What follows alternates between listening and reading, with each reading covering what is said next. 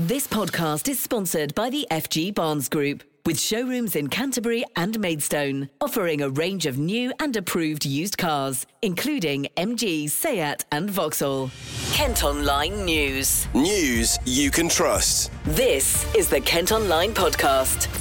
Nicola Everett. Hello, hope you've managed to keep relatively cool on a scorching Tuesday, July the 19th, officially the hottest day ever recorded in the UK. Thanks ever so much for downloading today's podcast. Well, it's reached the mid to high 30s here in Kent today, but the mercury got to a record-breaking 40.2 degrees at London's Heathrow earlier. Last night was also the warmest ever recorded. Did it affect your sleep? Well, we've been asking shoppers in Rochester how they have been coping with the conditions. How you finding it today? Too hot, mate. Too hot? It's much more warmer than yesterday. It's a bit windy today than yesterday. Yesterday was no breeze at all. Are you planning to be out in the sun today? Not at all. I'm just doing shopping back home.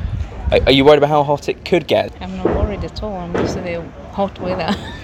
I'm not worried. I prepare myself with the hat, with the creams and I'm finding it lovely, actually. Yeah. So it's the day before my son breaks off from school, so I'm using the opportunity to just get some R&R down in the high street, coffee, book. And what about overnight? Because it was boiling last night. Windows shut during the day, open at night, seems to work, and yeah, it was a little bit uncomfortable, but not too bad. I think as long as people are sensible, it's not too much of a problem. Finding the heat fine, yeah. It's just important to stay cool and stay hydrated, but yeah, it's fine other than that. What are your plans today? We're actually going to visit Rochester Castle. Lovely. And obviously the sun's shining here, but there's quite a bit of shade here, so I imagine you'll try and keep to those areas. Keep to the shade where we can, yeah, absolutely. How did you find it yesterday? Yesterday was okay. We just got into the UK yesterday from Central Europe, so yes, the temperature was fine here. And how is the weather comparing? It was a little hotter in Switzerland, so maybe we acclimatised. Like I said, it's mainly just to keep them hydrated, so keep the fluid in and sunscreen on, yeah. Always complaining about it being cold, so why not a little bit of warmth? Get the old t-shirt on and get out there. But obviously older people, it's going to be a little bit of a struggle for, so I'm sure there's some concerns there. How are you spending today? Mate, working from home. I'm on a ground floor and it's pretty shaded down there, so the room's actually pretty cold. So yeah, I'm not one of the lucky ones, I guess. I'm guessing you're not so worried about if it gets even hotter later today as it could potentially get. I'll cross that one. I've got to go and pick my daughter up from school. So, how's your daughter finding it? she's good. I mean, they're at school, they love it, don't they? So there's no stopping them. I think sports day might be a bit of an issue, but there we go. Very hot. As a ginger, it's probably not the best place to be outdoors, so I'm heading home. I've got day off work, so. How are you going to be trying to keep cool? I've got a fan and I live in a shaded part of the house, so I'm going to sleep with the doors and windows shut, fan on. Yeah, I'm not looking forward to it. The sleepless nights aren't very good. Yeah, just deal with it, don't we? We just get on with it. It's a little bit uncomfortable. I mean, I just come out really to get some shopping, food shopping. I bought a couple of t-shirts. Just like to get out, regardless of the weather. I'm an outdoors person, so because we're not really used to it, it sort of hits us. Everyone sort of panics. But I mean, it's not that bad, really. So you're enjoying it then? Yeah, well, actually I am. I think it's summertime. It's middle of July. I think it's fantastic, really. Yeah, I mean, yeah, it could be rainy, it could be horrible, miserable. So I think you should be grateful. There has again been another warning to take extra care from health bosses in Kent. Dr. Anjan Ghosh is Kent's Director of Public Health. So you've got this whole range from heat cramps to heat rash to swelling of your feet because of heat, having dizziness and dehydration due to heat, something called heat exhaustion, which is in a way the first step of something where you become genuinely unwell. So you start showing symptoms of vomiting, circulatory collapse, fever-like symptoms actually. And then also that can evolve if left untreated into a heat stroke, which is a super important emergency. So that is basically really a situation where you need to go to hospital. So it's really to avoid all that this is required. And there is the risk that these might result in people going into services which are already overloaded and having to be cared for, whereas it is avoidable. But if you've had to work in the scorching temperatures today, what on earth has it been like? Ish has been chatting to a couple of workmen in Gillingham. No, very hot, very hot. How are you trying to keep cool? Water. in the shade, it's just a bit hard. Are you worried about how hot it could get later in the day, peak hours? Nah, not really. It's what it is. Better than the cold weather, innit, I suppose. I suppose you just got to crack on, do what you got to do. Yeah. We take loads of breaks, have loads of water and loads of sun lotion. Yeah. And for you though, are you enjoying it though? Yeah, I'm loving it. It is hard, but we have to do what we have to do.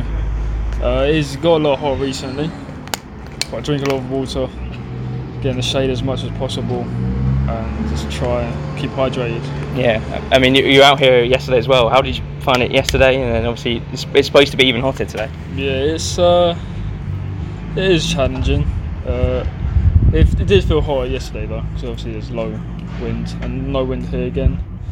But yeah, we're trying our best. Yeah, and what is the plan when it comes to taking regular breaks, drinking lots of water? Is that the idea? Yeah, that is the idea. It's enforced as much as possible to just focus on ourselves and put our health and safety above the work. And this is not a great situation to be in on the hottest day ever. Some people near Ashford are still without a water supply. It was turned off on Saturday afternoon because of high demand in Chollock and Molash. South East Water have apologised and say they're struggling to refill the system. Bottled water is being handed out for a fourth day. Meantime, an emergency ambulance centre near Maidstone has been forced to close because it has no water. Staff have been moved from the building in Coxheath to a CCAM site in Crawley and a 111 call centre in Ashford. It's claimed the water company is not taking emergency action as the control centre isn't classed as a priority. Well, the super hot weather is set to come to an end, with forecasters predicting heavy showers and thunderstorms. The Met Office has issued a yellow alert for parts of the county tomorrow afternoon. The warning is from 1 p.m. and covers the north, east and west of Kent. And interestingly, on the website you can see how our newspaper in Gravesend predicted these record temperatures almost 20 years ago. You might remember that it reached 38.1 Celsius in the town on August the 10th, 2003. At the time, it was the hottest place in Britain, but only for a few days because it was then beaten by Faversham.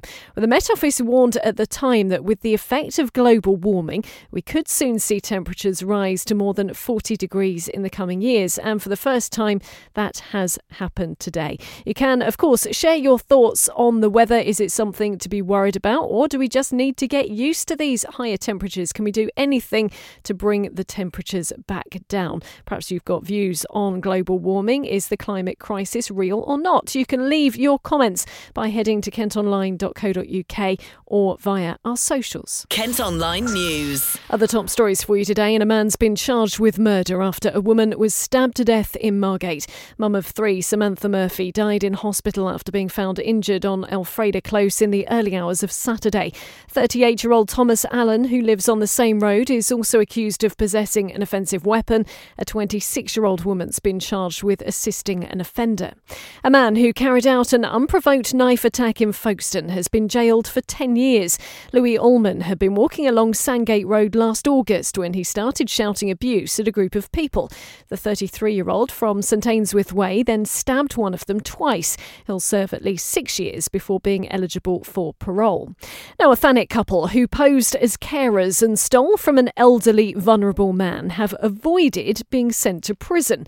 A court's been told how Michelle Gilliam and Ashley Knox from Westcliff Road in Ramsgate befriended the victim after the first COVID lockdown.